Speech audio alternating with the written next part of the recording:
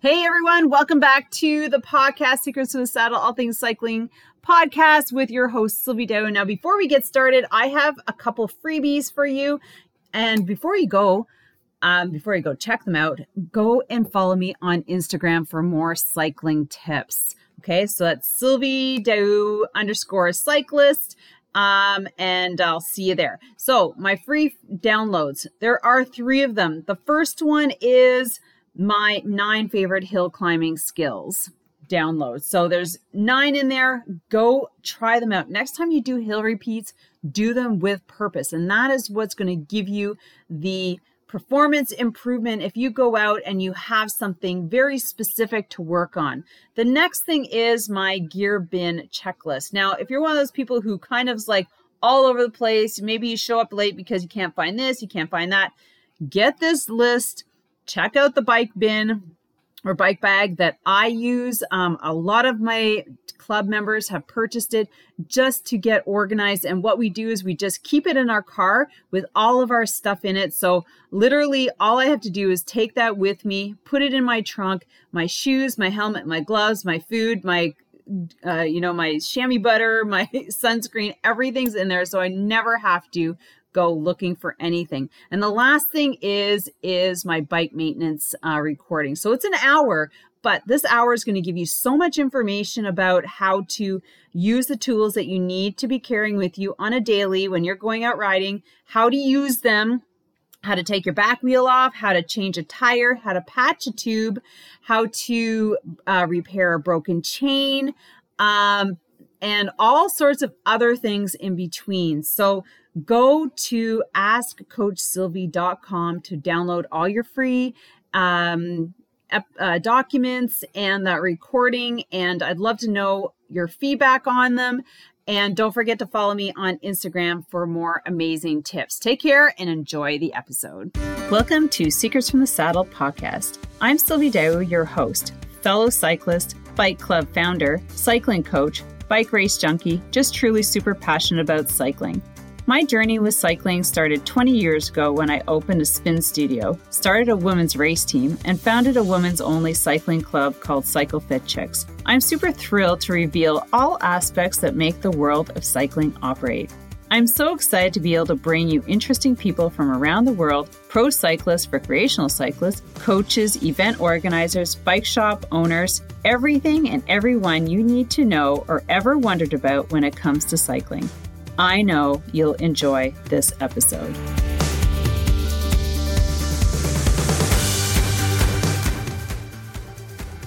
All right, everyone. Thank you so much for coming back for another amazing episode of Secrets from the Saddle, All Things Cycling podcast with your host, Sylvie Dow, and this beautiful woman, Tarsh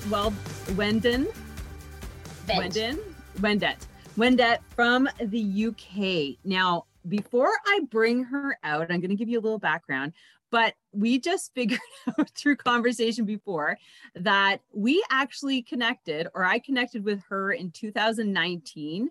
And then about a podcast, I saw her on a women's Facebook group, triathlon group.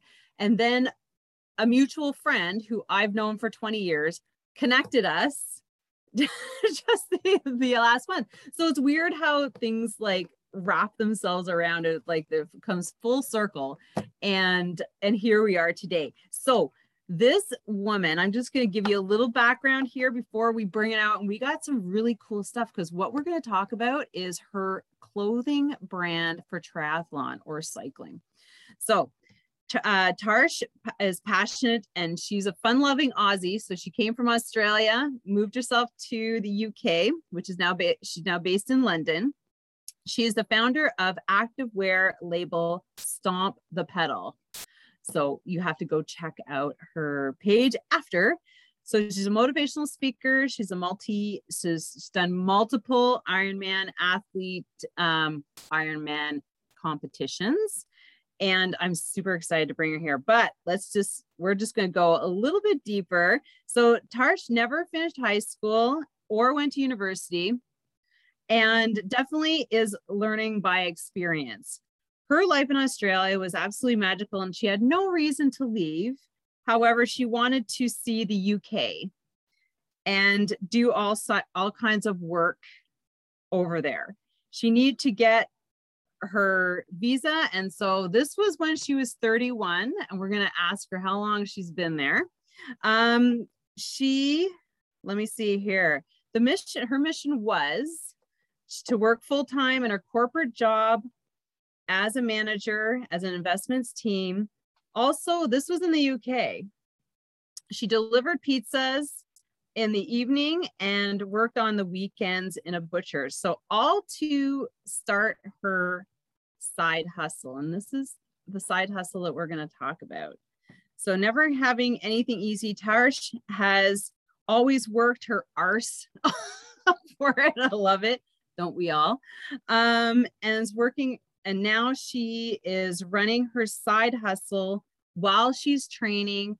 But just recently, she said that she moved from working full-time corporate to working full-time in her business. And so that is what we're going to talk about today. Tarsh, I'm so excited to have you here talking about your clothing line.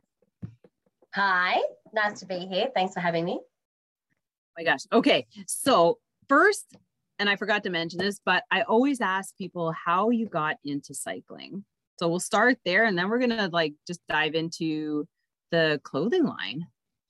Okay, so I got into cycling by default because the company I worked for back in 2007,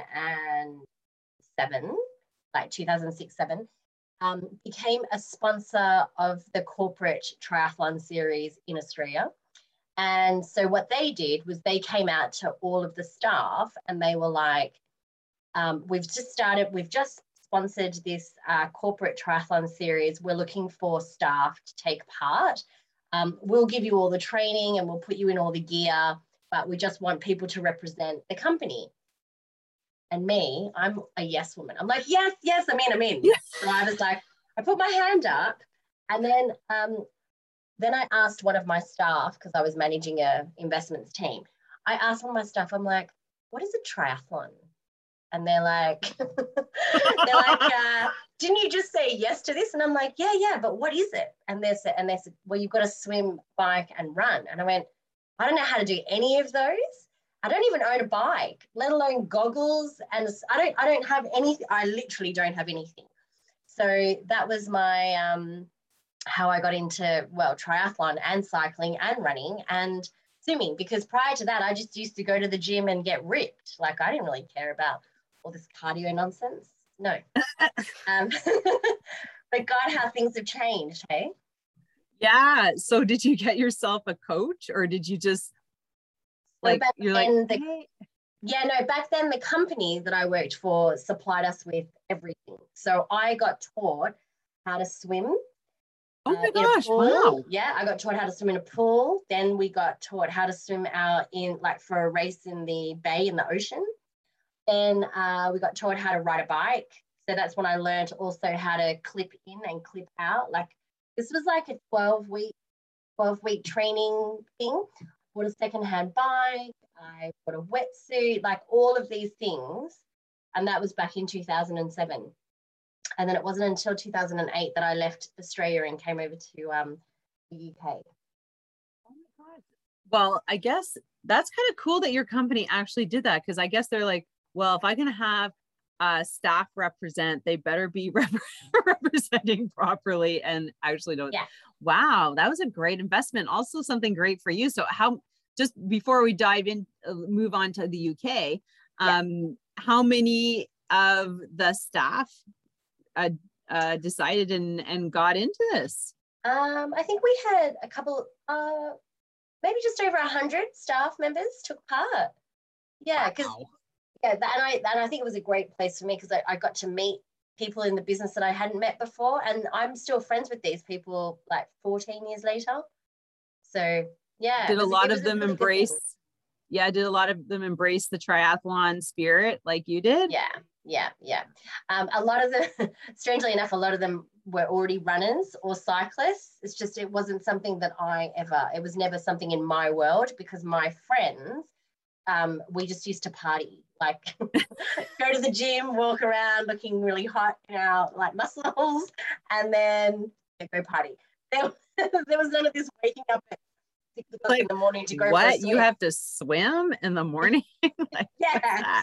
I'm like, so my entire lifestyle changed. Well, it started the change back then. So yeah. So how long? So you said it was 14 years ago?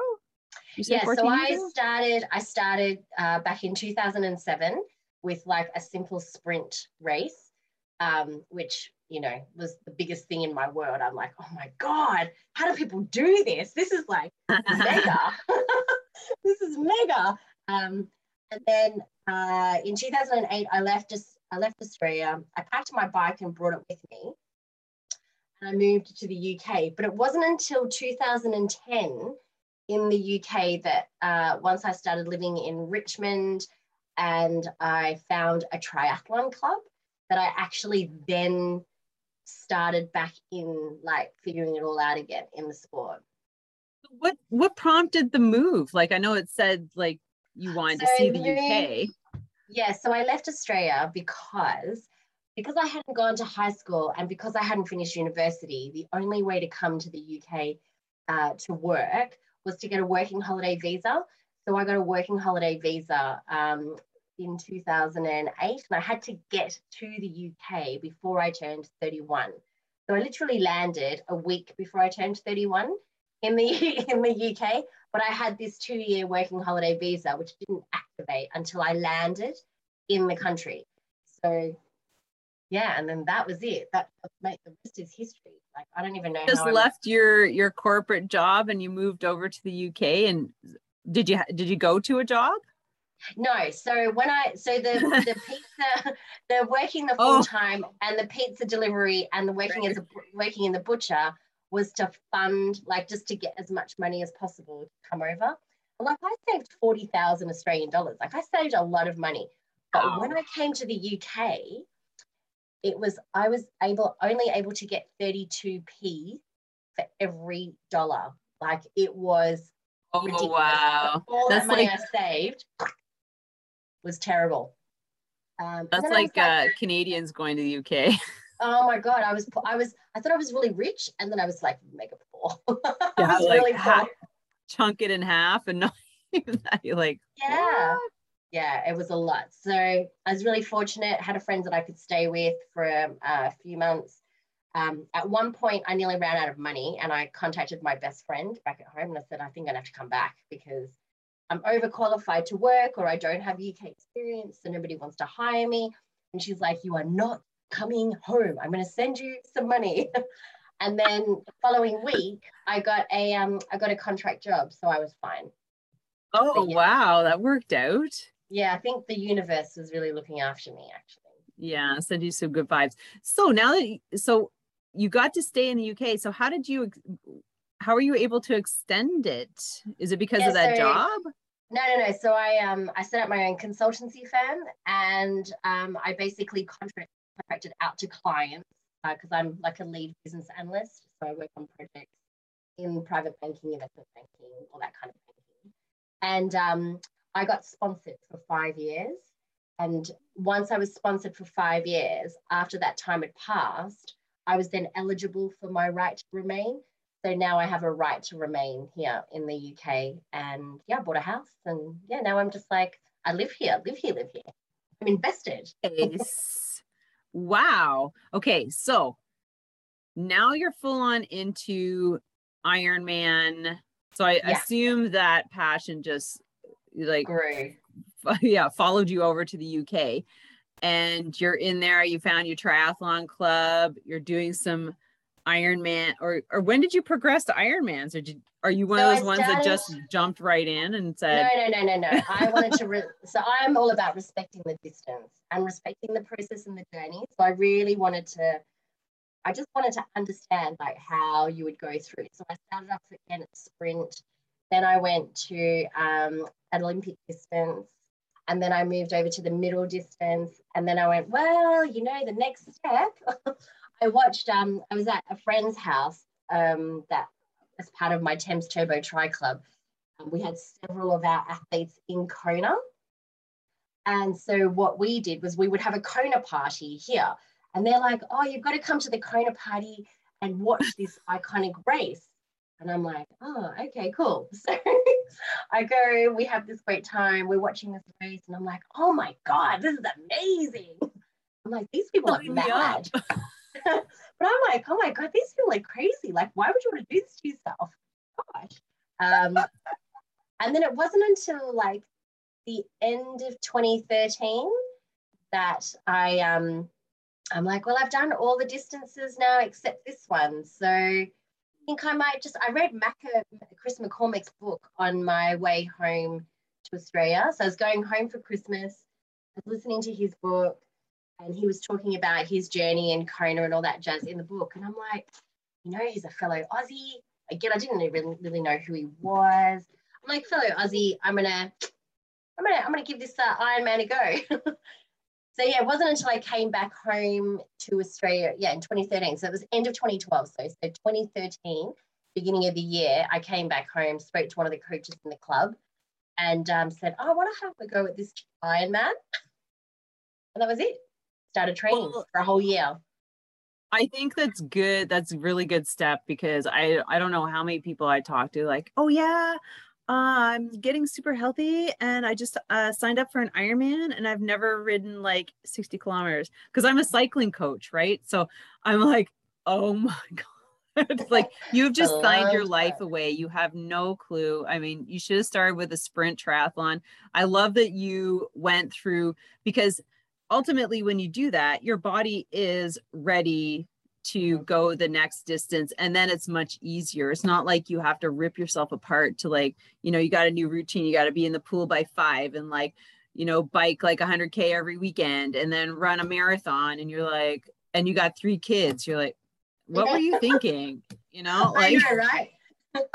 I'm like, oh my God, how these people do this? But I think we get a rude awakening unless they're already like really fit and healthy and have been either swimming their whole life or they've been running their whole life or something like that. But me, I hadn't done any of that. I had to. Yeah, I you really started had to right. learn. Yeah, I had to learn. Yeah. Well, yeah. I mean, if you have a background, at least one of the 3 sports, and you're that far ahead, but it's just the time.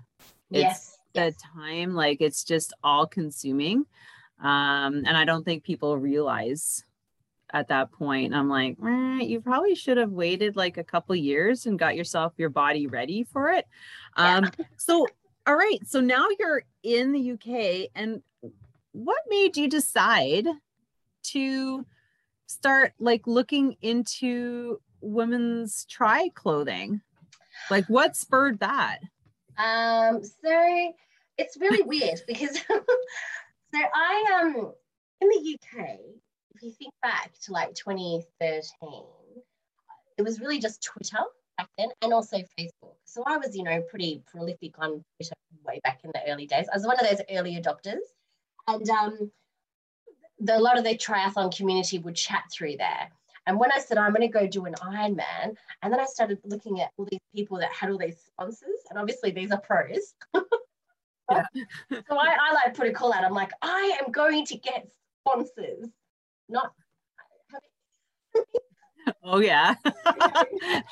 having no clue. We all feel like that sometimes. I'm gonna go get like lots of money. People are gonna want to sponsor me. They're like, not really. Yeah, so this is the weird thing, right? So I had friends in the club. They're like, Tash, we love you, but listen, you're not even fast. No one's going to sponsor you, right? And I'm like, I know, but if they can do it, I can do it. I can do this. You know what? I ended up with more sponsors than a pro because at the end of the day, it didn't, and it wasn't about how fast you were. And I think this is the mistake that I think it's a bit crazy now. I think it's a bit of a wank now, but back then I thought it was pretty epic. I had awesome sponsors. I didn't pay for anything. I got everything given to me. And yeah, I promoted them, but I went to companies that I was already using their product before. So I used to use Funkita swimwear back in Australia. And so I basically approached Funkita Swimwear in Australia and told them what I was doing. And so they gave me, I basically a whole 2 years, I was like sponsored by them, and I would just get everything sent. And then I had like Hoop, I had Adamo for my saddle, I had Noon hydration. I had some top brands in there. Nice. It was quite good, but kit wise, Hoop actually sponsored me for my kit for, I don't know, 2-3 years. And they were great, brilliant. And, you know, Dino's a really great guy. But over time, I'm like, God, this kit is boring as hell. Like, there's no color in the world. Then I like discovered, that too. Yeah. And the other thing, what I was doing from 2013 right through, I was building my personal brand. I was like, you know what? I don't know where it's going to go, but I'm going to inspire people, or I'm going to show people the real side of this sport, not all the, you know, showing just, you know, fancy stuff. But at the same time, back then we only had Twitter. Facebook was Facebook, and I had a page, and it was following my journey, but there was no Instagram until like 2014, 2015. So, and even then it was really, really new. And again, you had to get early adopters. So finally got onto Instagram and then started posting. But if I go back, way back through my posts to my original post, I don't know, it was like a picture of like, I think the sea or something. It was nothing. Again, well, I remember like trying to, I remember 2007 was Facebook. And then I think there's like, there's a variety of other platforms like for younger kids, right? Yeah. And Periscope was one, and that went up and then came all down. Those, I think other brands tried to do something similar to what we have now in terms of Instagram, but it never flew. Never MySpace was another. Yeah, MySpace. So then, basically, I then became, after, you know, having all these sponsors and slowly, you know, navigating my way through my first Ironman, and I went back home to Australia to do my first Ironman. And then I also, in the same year, did Roth, which is in Germany. People call it Roth, but it's Rot it's pronounced differently in German. So we basically went to Roth and Melbourne in 2014. And then I discovered Betty Designs. And so I applied for ambassadorship for Betty Designs, because I'm like, I'm in the UK. The kit here is boring. No one has any color. There's nothing for female. I just was like, there was just too many. It was boring. So then I didn't become an ambassador for Betty Designs until 2016. 16 and 17. I was an ambassador for Betty Designs. Met amazing girls, met Kristen, like just was all of that. And then I'm like, you know what? We don't have this in the UK. We just do not have a high quality female brand that does awesome designs so that you can be seen on the circuit. There's just nothing out there in the UK. I didn't care about the rest of the world, because the United States has got way more people than us in the UK, and there's so much more space, but there are so many brands already over there. And I'm like, you know what? I don't want to, I'm not aiming for that market.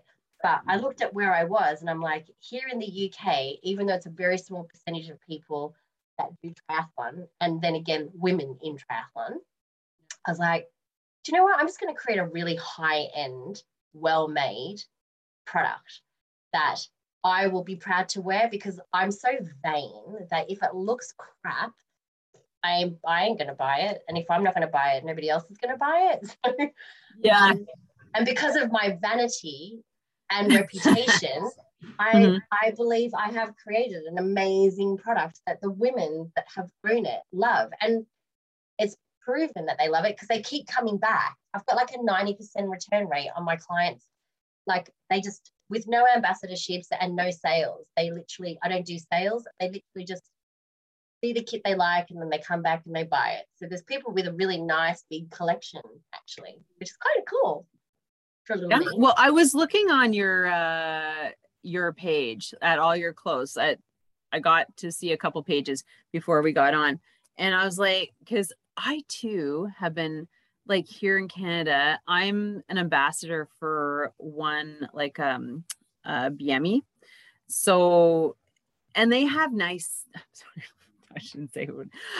I'll take They that have lovely kit, probably. They have lovely kind of kit. It's you know, like it's not like standoutish. It's like, and then I look on Instagram and I see some of these kits, and I don't even know where they come, like Spain or Belgium. I don't know where they are, but they're usually on Spanish women.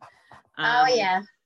And I'm just like, and then I see yours, very, very colorful. I'm like, why? And then I'm like, how do I buy that? And then why isn't something like that over here for us? Because I mean, I have a women's cycling club and we try and make our jerseys like. I saw your jersey. It's quite loud. Yeah. It's quite, so like I can see one of my members like across the way, and I'm just like, oh, there's my peep. And people can see us, and that's the whole point. That is exactly the whole point. So when you're racing, if you've got your family out there and they're out there supporting you for hours on end, the last thing you want is to like run past them. They don't know who you are. In the black or the blue or the red or the, you know, just like, no. It's just impossible to identify. Yeah. And it's funny because I did a little photo shoot this spring for them, and I just like, and I was just trying some of these shorts on. I'm like, is there anybody who tests these? Because like they're really uncomfortable. Maybe they're for a certain purpose, but like anywho, and I was just like thinking about that. So how did you get into like suppliers and chamois? I mean, like there's dozens of those out there. I know like for they're not as thick as like road, but I mean, you guys bike, if you think about Ironman, you bike a lot longer than say like the average road ride, and you know, we have way thicker chamois than you guys have on your bikes. So I'm like, why is really sorry, yes, of course, no, sorry, I thought you were like having thicker than. So some of them are like this. Mine are really thin on the tri-suit. Tri-suits are thin, and I like them. I like them better. And there's a reason, obviously, for that, because we have to swim, cycle, and run in them. So you don't want to be feeling like you're wearing a nappy while you're swimming, running, and cycling. Nobody wants that. It's not a good look. It's not a good look, for sure. Not a good look. But I spent 2015, 2016, and quite a bit of 2017 before I launched. I basically bought everybody's kit. So my research and development was 3 years in cycling stuff. And my ex-husband and myself, my ex-husband mainly, he bought me a lot of my kit, knowing that this is where I wanted to go, and eventually I would get there. But yeah, I would buy everyone's kit, and back then I was known as a kit whore on social media, my own term. And I would give my honest review. I like that, yeah. I used to get in trouble by the Betty Design girls because I was an ambassador for Betty Designs, but I was wearing everybody's cycle kit, which was a big no-no. So I was like, I'm sorry, I will always race in it, but I love freedom. I want color. I want to be able to express myself. I want to support everybody. And in the end, that's why I left I left halfway through my second year as an ambassador for Betty Designs, because I wanted the freedom. I wasn't getting paid to promote. And so I thought, it's my body, I'll wear what I want. And unless you're paying me, well, that's another story. This is real estate. And if you want to advertise on me, you have to pay me now. That's the way I see it. So I think you're bang on. Like if you're going to spend all that time posting and, you know, doing stuff that promotes them so they get sales and you get like nothing. I totally agree. Or anything. Yeah. So I just thought, what? No free kit. No. So no disrespect to any ambassador programs or anything out there. I understand they make money, right? Yeah. I walked away going, it's not what I want. I want to be able to have freedom to wear what I want, support who I want, etc., etc. So I left that. And yeah, by September 2017, I had created my brand. Now, this was driven after doing loads and loads and loads of research. So I would look at every inch of the cycle kit, because I only started in cycle kit. And I'd look at every inch of everybody's cycle kit, and my God, the amount of crap out there versus, I mean, technology has come on a lot since I started, but there was a lot of rubbish. And I think if I was to buy everybody's version of their kit today, you can tell who's is getting made in the same factory as well. Oh yeah. Because it's literally identical. Whereas I can put my hand on my heart and I know that I choose every single panel. I choose the chamois, the paneling, the stitching, everything that puts my piece together is all selected from me, I'm not taking something that already exists and then just whipping a pattern on it. That's why it takes me so long to bring something to market, because I'd spend a long time testing, washing, testing over and over and over. So yeah, there's a process involved, a massive process. Yeah, I just Google, if anyone's wanting to start their own brand in this space, Google is your best friend. And unfortunately, that is how you get on it. Like, you're not going to find anyone in the industry that is going to sit down and give you all the tools of how to bring this to space, because it takes so long. And samples, you have to pay for samples. Nothing is for free. And also in this industry, you have to pay for everything up front. So there's no accounts. So you need to have a bit of money as well. You need to have a little bit of money to be able to fund it.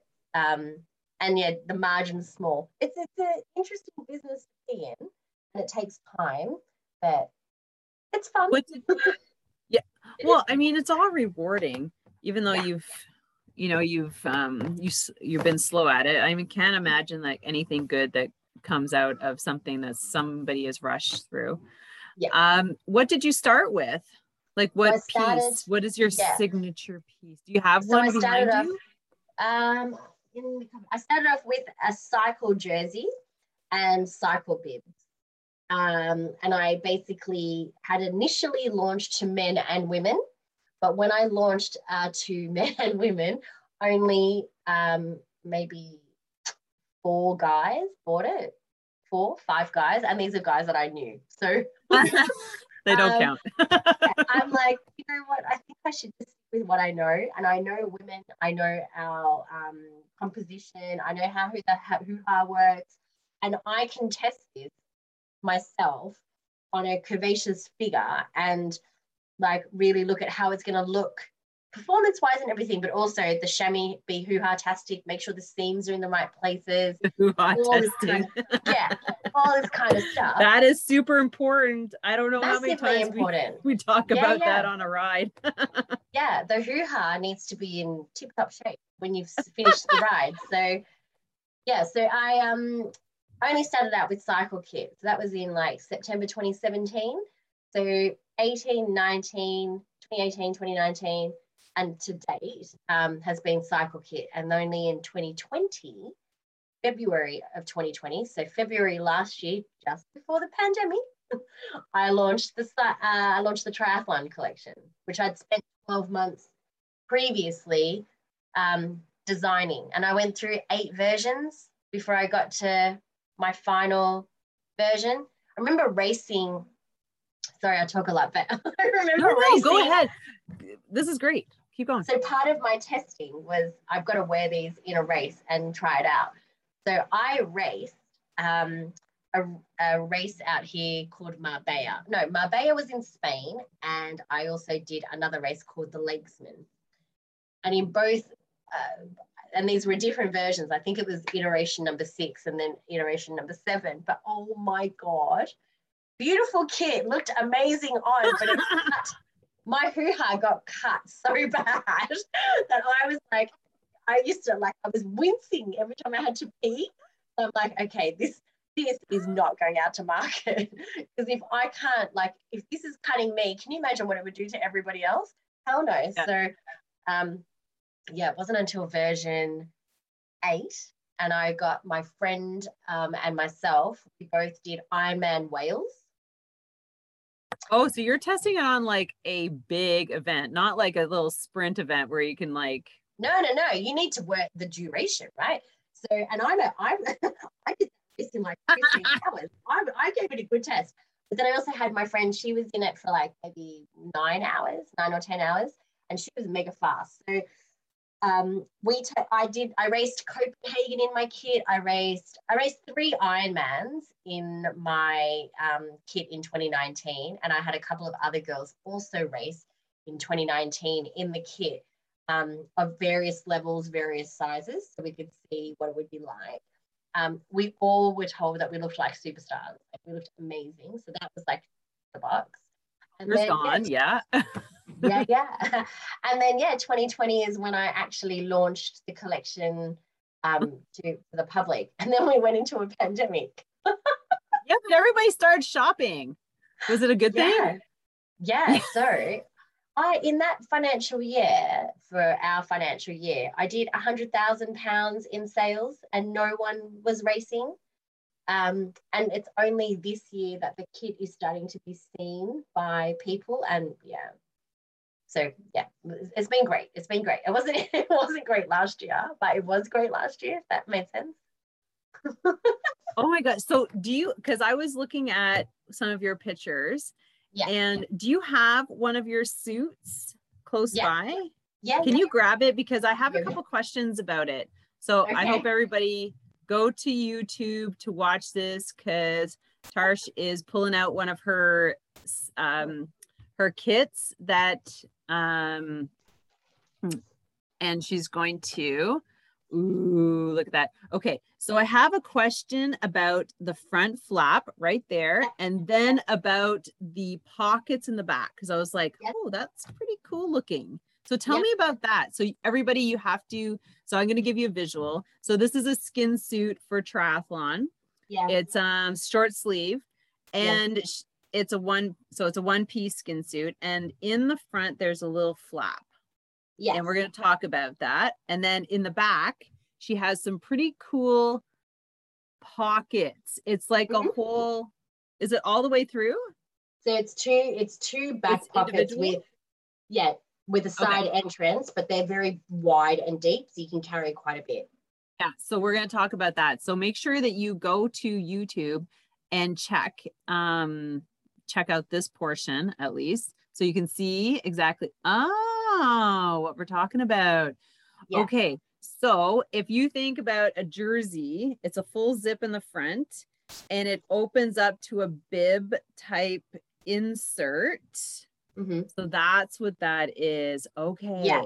So what that does is that allows it does a few things. It allows the wearer to be able to strip off quickly and go to the bathroom, and then come back, basically come out of the toilet. So what I've done when I was testing it was I would go to the bathroom, and then I would literally pull up my pants and run out and do the rest up while I was on the run course, so that I'm not stuck in the bathroom losing time. I'm back out on the course. And when I wore this in Copenhagen, I went to the bathroom a lot. I had gut issues for the first time in like 12 Ironmans. that was one of my, I was in the bathroom, and it was raining. So I got to really test the ability to take the suit on and off quickly, in and out multiple times. And I was like, oh, this comes off nicely. Like, even when it's wet, it comes off nicely. It just doesn't like stick to your skin, because some of them, like when you're trying to put it back on, you're like, yeah, you're like, oh my God. But yeah, no, they literally would just like come off and come back on. Now this bit in the front, like a bib, like it's similar to like a bib short, is to sort of kind of not hold our guts in. Hold that up again. So for the women, when we're racing, if we've got my mums that have like the mum pots, or me, like I'm perimenopausal. I have a menopause now that I never used to have before. That's not what that's called, is it? Yeah. We'll talk about that after. It allows the female to have a really nice svelte figure. So you feel like there's no muffin top. Everything's like kind of nicely. It's like neatly, a girdle. It sucks everything in. yeah, it's nice and neat, and it's nice and easy then to just do the zip up and then zip your suit back up so that I mean, when you're wearing it, I feel like I wear a small and I'm 75 kilos. I don't know what that is in pounds, but when I raced in 2019, I was between 68 and 65 kilos and still wore a small. So these suits look amazing on, like they look amazing on. The material looks really nice. Yeah, and so that's another thing when people buy it or I send it to try on or whatever, they're like, oh my God, the fabric is just another level. And I'm like, oh my God, what is everybody else using these days? Because I only go for the best. Tell you what we're using. Yeah. I'm like, I mean, it's not a cheap suit. It's a high-end boutique brand. I'm not there to try and cater for the new people just starting out. I don't expect them to spend that kind of money. But it's something that they aspire to. It's like a process. Like as you go through the journey of your time in the sport, the more you're in it, the more you want to invest in it. And that's when you start. Like it's like you start off with an average bike, and then as you get better and you enjoy it, you then progress to a really nice bike. Same with the suit. You aspire to get them. And then there's the side pocket. These are really deep. I don't carry a lot of stuff on my actual bike itself. So I put all my nutrition in my side pockets. So when you're in aero, you literally just have to put your side and you just grab it and pull it out. None of this over the top like that flexibility is. Yeah. So if you guys can picture, if you've got your cycling jersey on, you have all your pockets where you have to dive into them, where her pockets, you go sideways in. And there's a woman who has a brand. It's KLS, I think, in Montreal. And a lot of her suits, same thing, dresses, little jumpsuits, they have a back pocket on one side where you can put your phone and you just like whip it out like that. Yeah. It's not like a pocket, like a hand in, it's like behind your back kind of deal. Yes. And it's just like that. And she was a road cyclist. Yeah. And so the reason why the pockets are have a side entrance on the tri-suit is because when you are in aero, you want to maintain that aero position. So all you want to be able to do is just come in from the side, grab your gels, bring it to the front, consume your bits and pieces. And also on my suits, there are side pockets on the legs. Oh, very cool. Those are nice. Yeah, so this is great because when you're on the run leg and even on the bike, you can put stuff on your side pocket. I tend to, on the bike, put the waist. So when I finish with the gel wrapper, I'll fold it in half and then just slide it in my side pocket, and then that will just hold it. Then when I get to the run, when I get into T2, I empty those and replace it with new stuff, and off I go, kind of thing. That's great thinking. Practicality, whilst looking good. But the thing is, it's being aero, because that's a big thing. For triathlon, even time trials. The suit is one of the components, along with the helmet and then the bike, that will improve your time. Yes. Position, kit, bike, helmet. Yes. All the that things. Is really pretty. I like it. Well, if you're ever looking for someone to, I'm not a triathlete, but do you have a short sleeve, like a sleeveless? I do have a sleeveless suit. Yeah. So the sleeveless suit is the same, except because I was looking at your site for one of those, because that is something that I'm looking for. Because I do a lot of coaching inside in the winter, and like I just don't want to have like the sleeves and everything. Like I want to be like, I don't have like all sorts of fans and everything. And just a one piece that I can pull on. And so that's why I was looking at all these other like really chic kind of colors so that I could, you know, find a couple that I can wear throughout the winter of my training. And I don't have to have like a jersey top on, like sleeves. And I'm just like, so I'm just like tank top and like shorts, or tank top and my bib. And just, you know Is what I this mean? when you're doing turbo? Is this when you're doing it on the indoor trainer? No, well, this is when I'm coaching online. Okay. Oh, So, okay, yes. yeah, so I'm in front of people. Good. Yeah. I want to look good. I don't really want to be in my sports bra where I'm hanging out, my boobs are in front, because everybody's like looking at me as a coach. And so I'm of like, course. I'm trying to find something that is like not going to make me sweat so much, and I, you know, and I look good. So I bought a couple, and I'm just like, and I started splitting at the seams. I'm like, oh my God. Well, it was cheap. What? And there you go. Oh my. And then I tossed it, like I handed it off to somebody else. I'm like, no, I'm not wearing this. Okay, yeah, no, I do have sleeveless suits. That one's love the yellow. Yeah, thanks. The difference with my sleeveless suits is there's no side entrance pockets on the back, because these is more for short distance. So a lot of the athletes tend to wear this in the sprint and the Olympic distance, but there is pockets on the legs, just not on the back, because it's too short and sharp. Yeah, and I like so everybody, if you're thinking like, so hers is the sleeveless, they're really nice cut around the shoulders, and she's got a good it's a really nice ventilation material. So this was the original ventilation fabric. However, after I did a lot of testing, this is one of my test suits. When I did a lot of testing, this ventilation fabric is too fragile.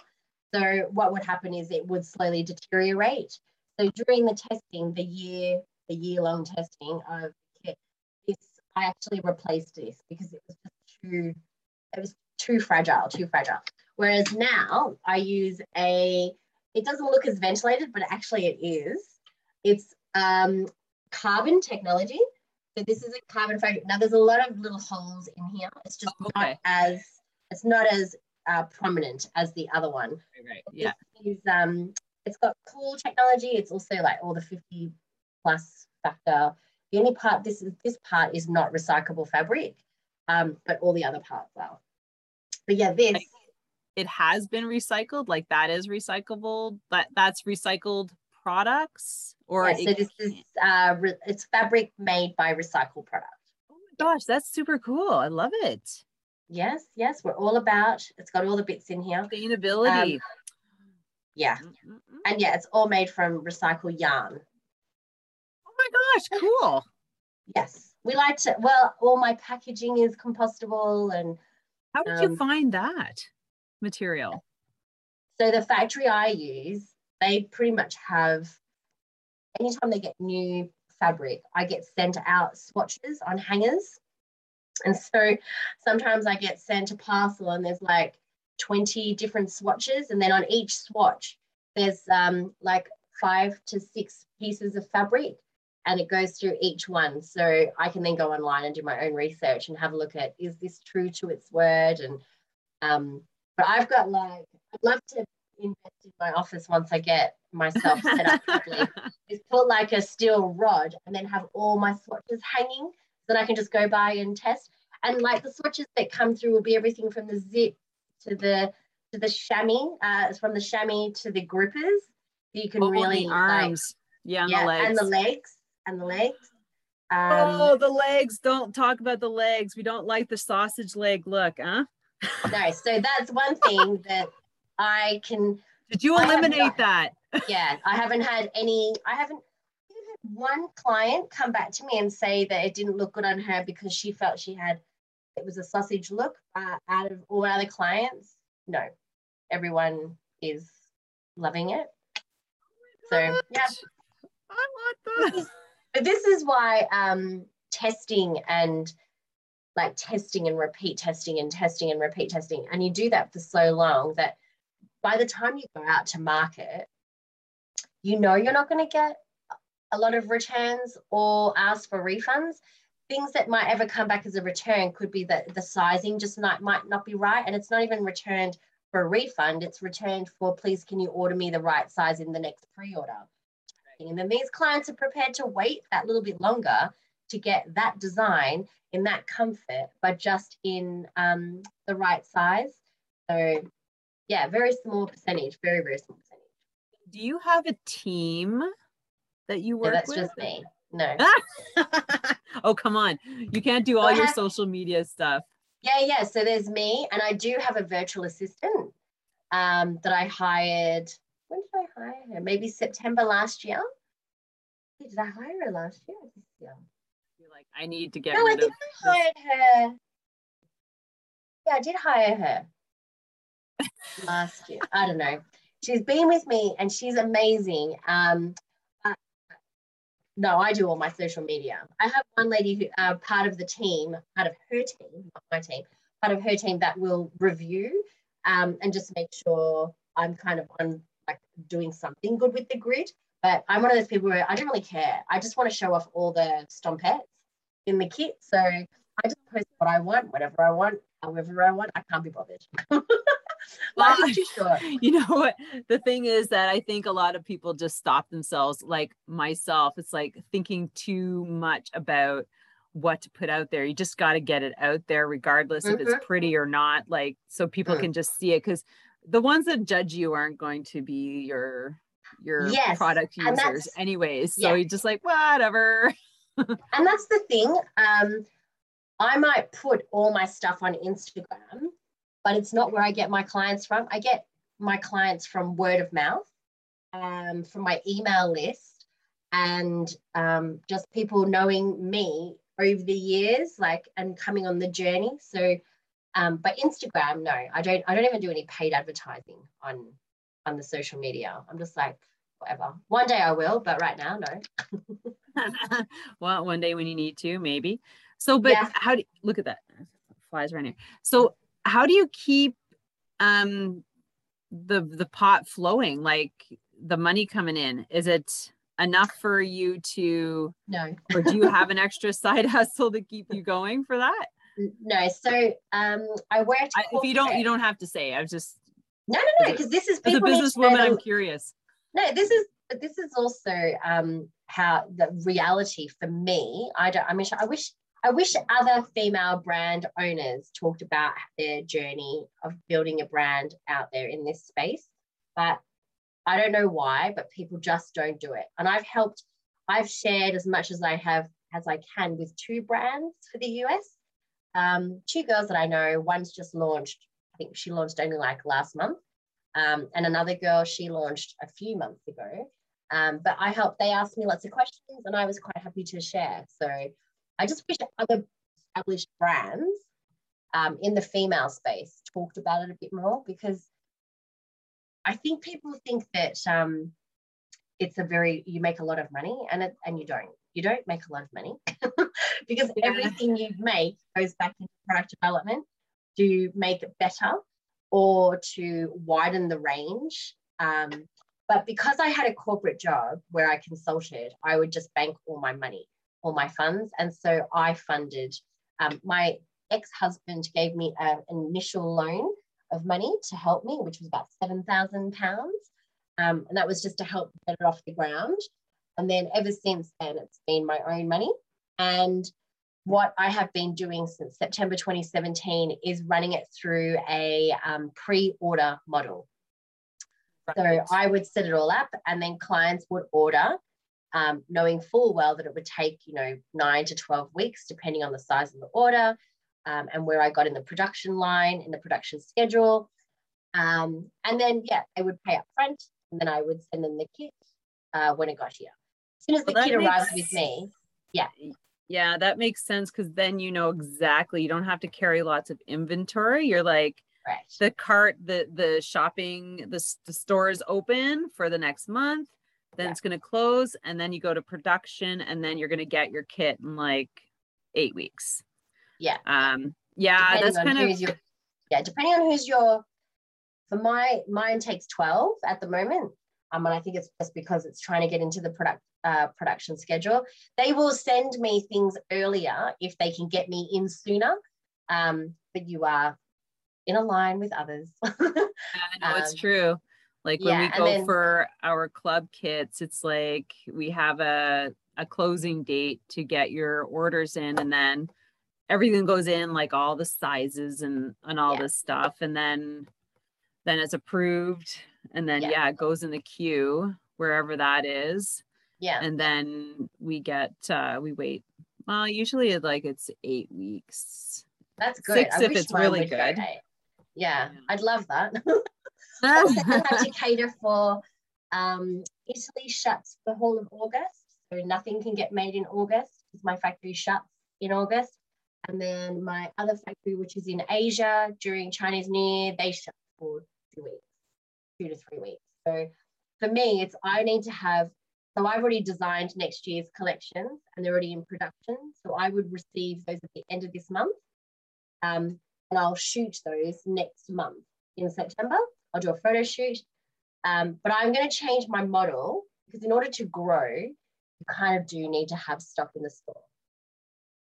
So I will be doing a transition of going from pre-order model to having stock in the store, and I will buy stock based on historical sizing that has been purchased in the past.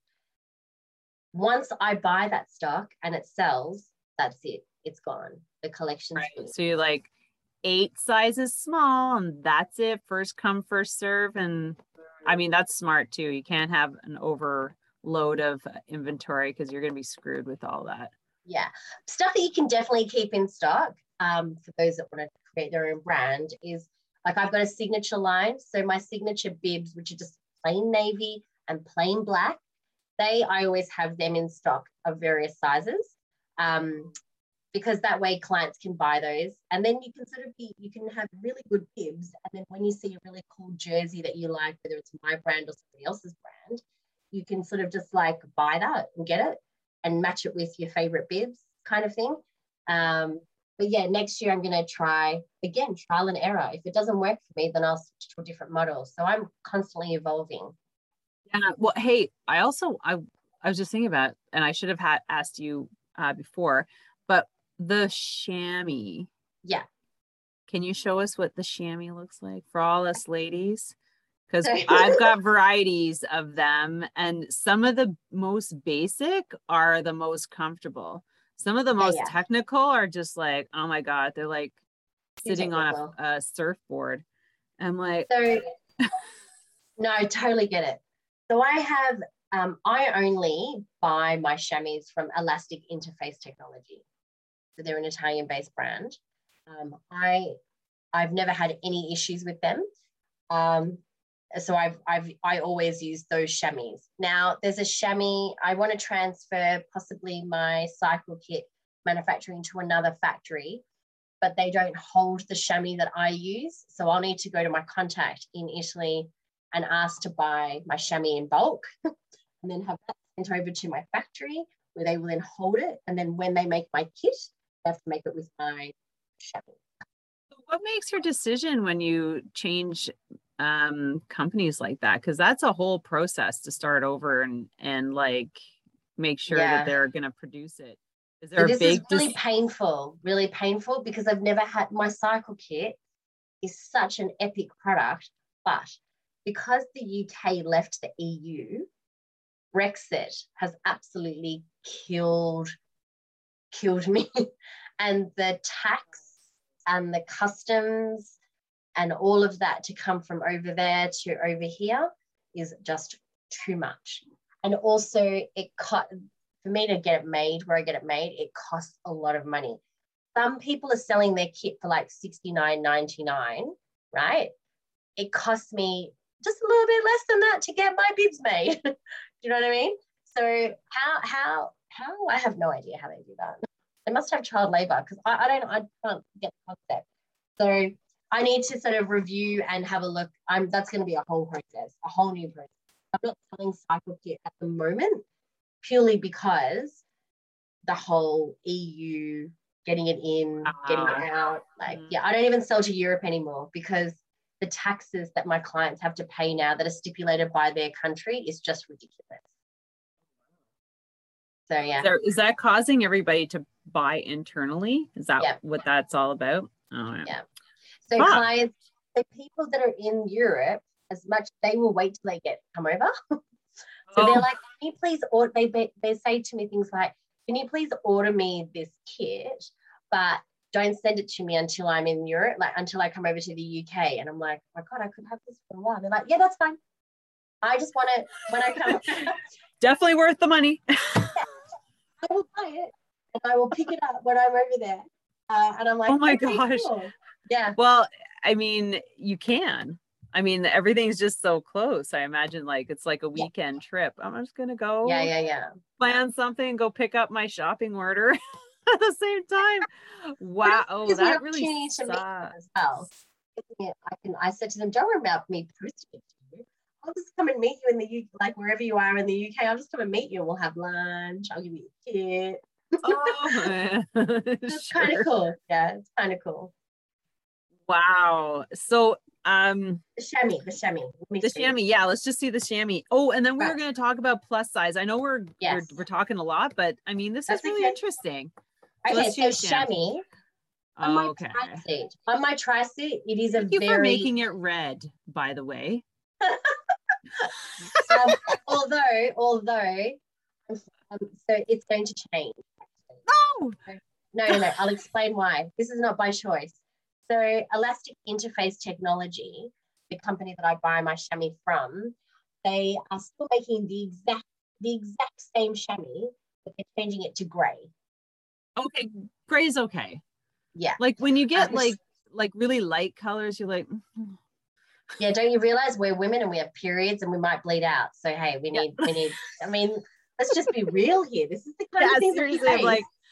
Oh, gorgeous. But oh my God. The chamois in the tri-suit is a thinner chamois. And it's thin because we swim, bike, and run in it. That's that. Let me see. It looks comfortable from here.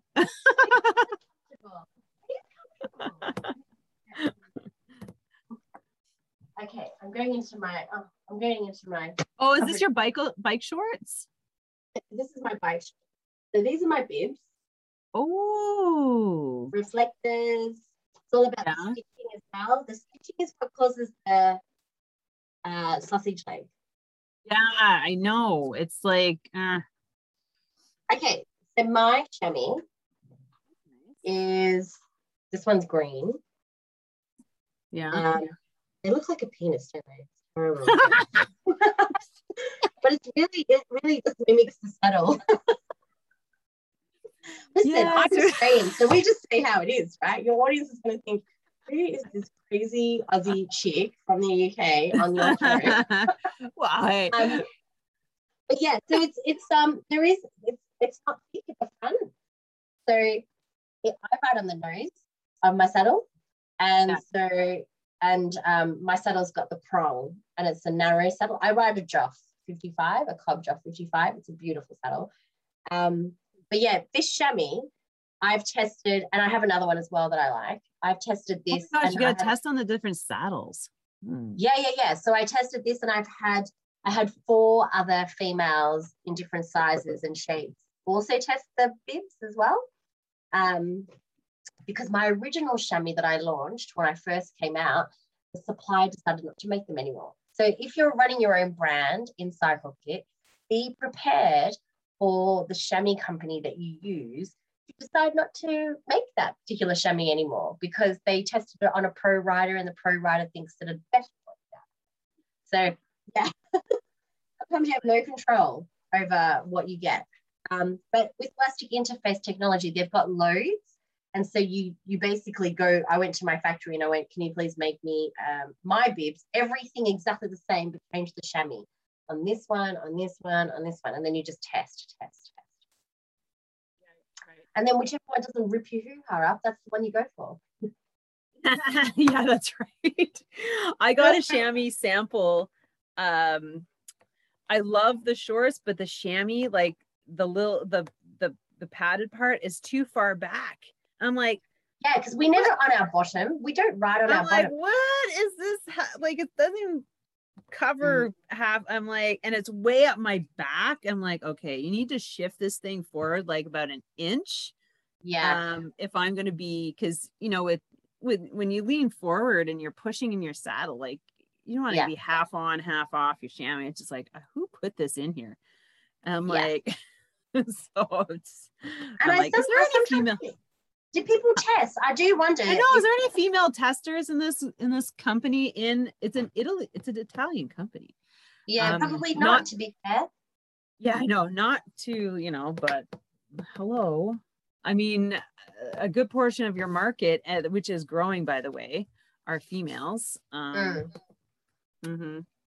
I'm like, Christ. I was like, well, maybe I can take it to a seamstress and she can take it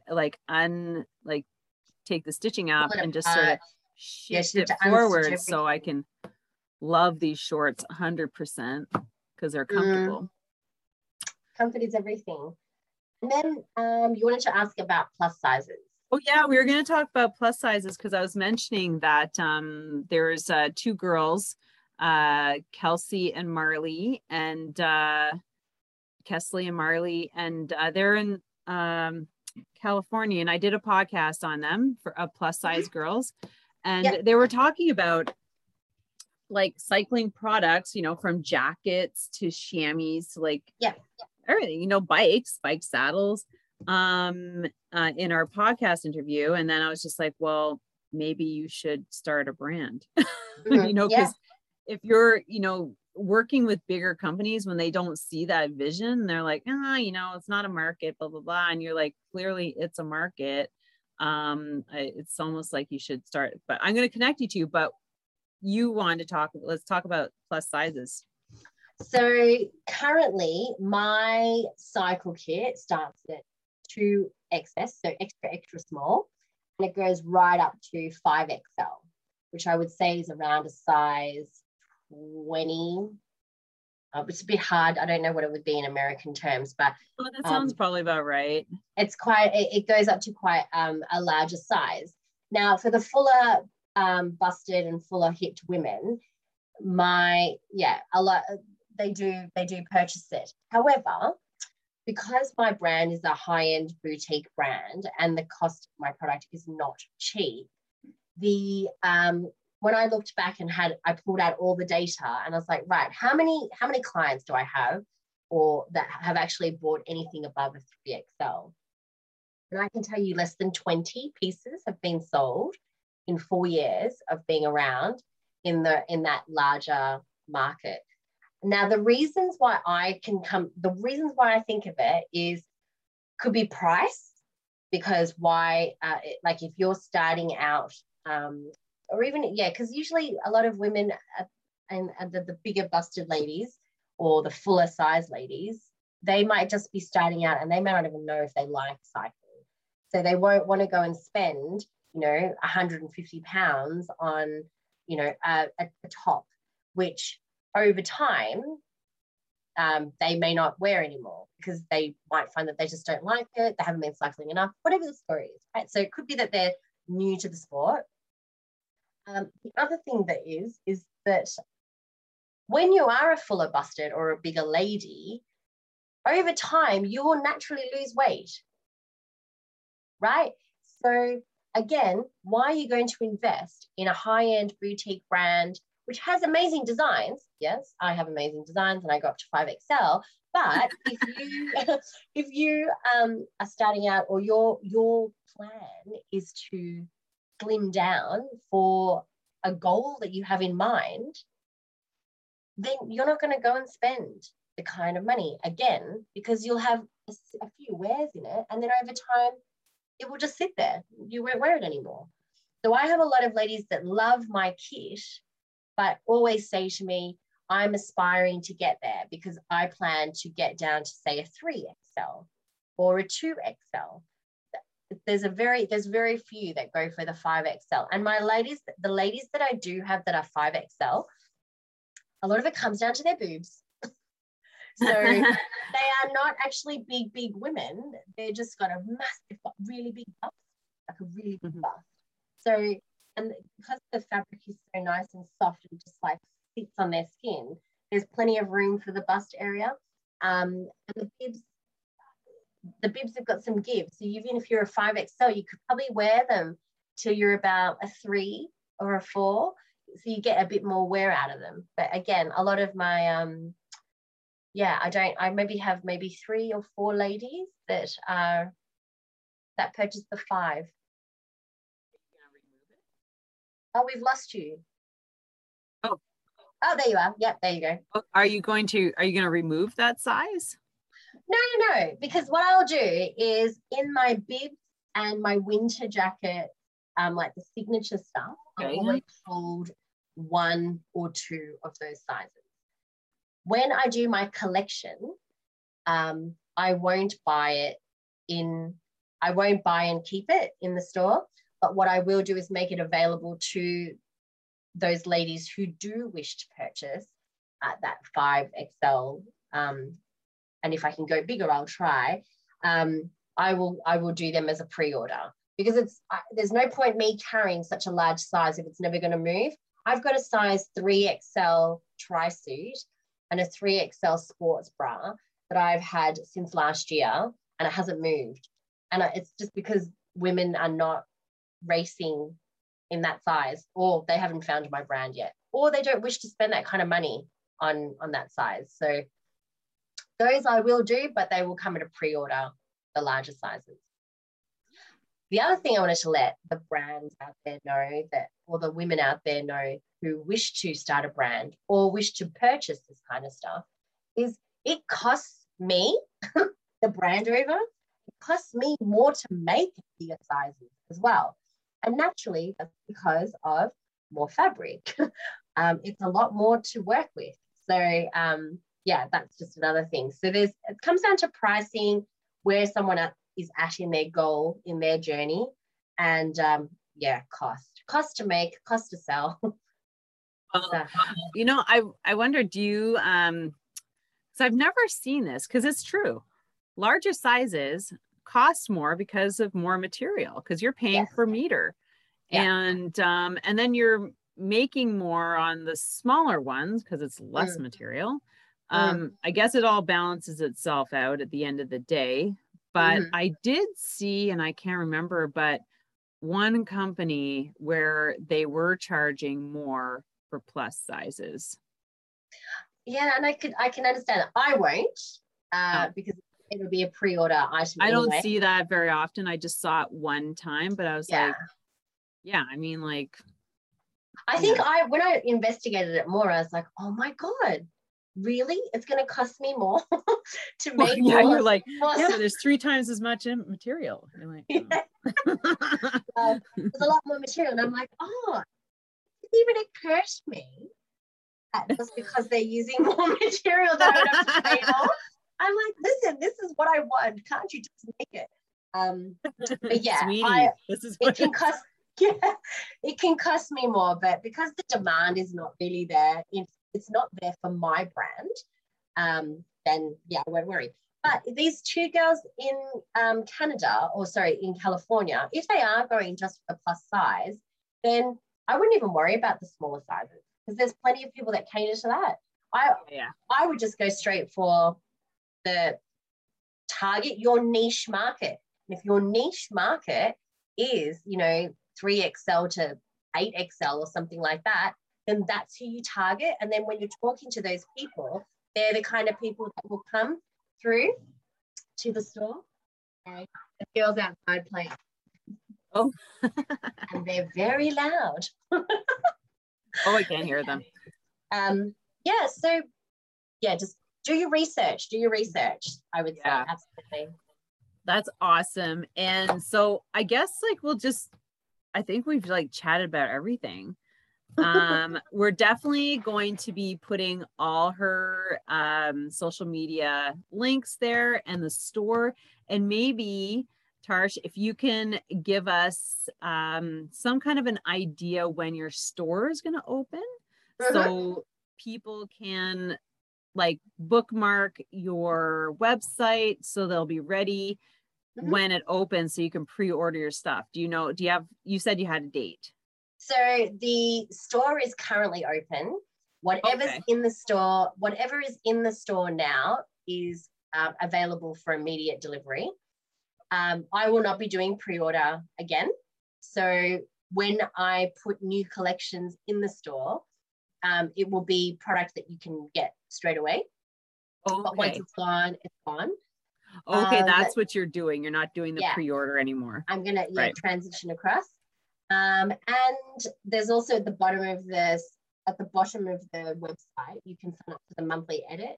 And in the monthly edit is where I give quite a lot of insight to what's going on with the brand, sneak peeks at the new collection or new product. And then I just share some stuff that I'm learning along the way. And I launched my Stomp the Pedal coaching as well. I'm hoping to do it next month, but we'll see. There's so many things. Get your certification to be a coach? Yeah, so I'm in the process of getting 3. I should finish 2 of them by the end of this month. And then I'm going for the 3rd, which will be a lot longer, but I will have enough certification plus all the experience to then, usher some amazing women through on the journey. Ready. That's time consuming. Yeah, I know. I know. You're going to have to decide how many clients you're going to want to take because 15. I'm only taking on 15. So no more than 15. Yeah. Because I used to think before I went into this side of the business, I'm like, God, there are so many coaches. For God's sake, there's so many coaches. But I understand now why there are so many coaches, because realistically, I don't know how other coaches do more than 12 to 15 athletes on their own, because this takes so much time and you're responsible. You need to make sure that you're responsible for the information that you're giving your clients, the kind of sessions that you want them to do, and then also going through that journey with them and doing the reviews and all that kind of stuff. I think if you had more than 15, Jesus. I know. That's a money-making machine.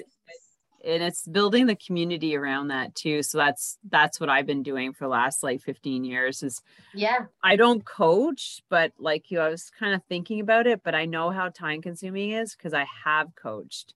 And then taking away from other things that I don't necessarily want to take away from. So it's 5 maybe because I had one. I'm like, oh my gosh. I'm like, this is it was just a little over even one, and with everything else that I was doing, so I'm like, I don't know if I could be a good coach but I'm building a community where I coach a large number of people at the same time, and I'm going to be doing weekly to bi-weekly sessions to help people kind of organize themselves. You know what I mean? But if you're doing triathlon, you're thinking 3 sports. I just have 1. And so it makes it a little different, but people can overdo on that too, and that's riding all the time. And that's the thing. So I'm gonna no more than 15. It's open now for wait list so that I can sort of educate people along the way of what to expect and what it's going to cost. Who you want to work with. Correct. And I will not interview them. I want them to interview me, and I want to have an interview, the initial consultation, because if we don't gel, then there's no point. So it's very much a relationship side of things. So we'll see how very hard. Mm-hmm. Yeah, very good. Yeah. So, oh my gosh. Well, that's awesome. You got lots of stuff going on this fall. So like she said, the store is open. You can get edits. Is that like a newsletter? Yeah. So I send out a monthly newsletter. Yeah. Sorry. I was like, I think that's a newsletter. Yeah. So you can get on her newsletter. And so what's your website? Is it just stompthepedal.co? Stompthepedal.com. .co. Yeah. So you can get on there, join her newsletter, stay up to speed as to what she's doing, her coaching, stuff like that. And thank you so much. So thank you to our listeners, and thank you to Tarsh for being so open about your business. Like you said, took about 3 years, right, to get the product to where it is. And if you can, watch this episode on YouTube, because the visual of her products are amazing. And just seeing us. No. And don't forget to follow both of us on Instagram. Give us a great review if you feel so moved.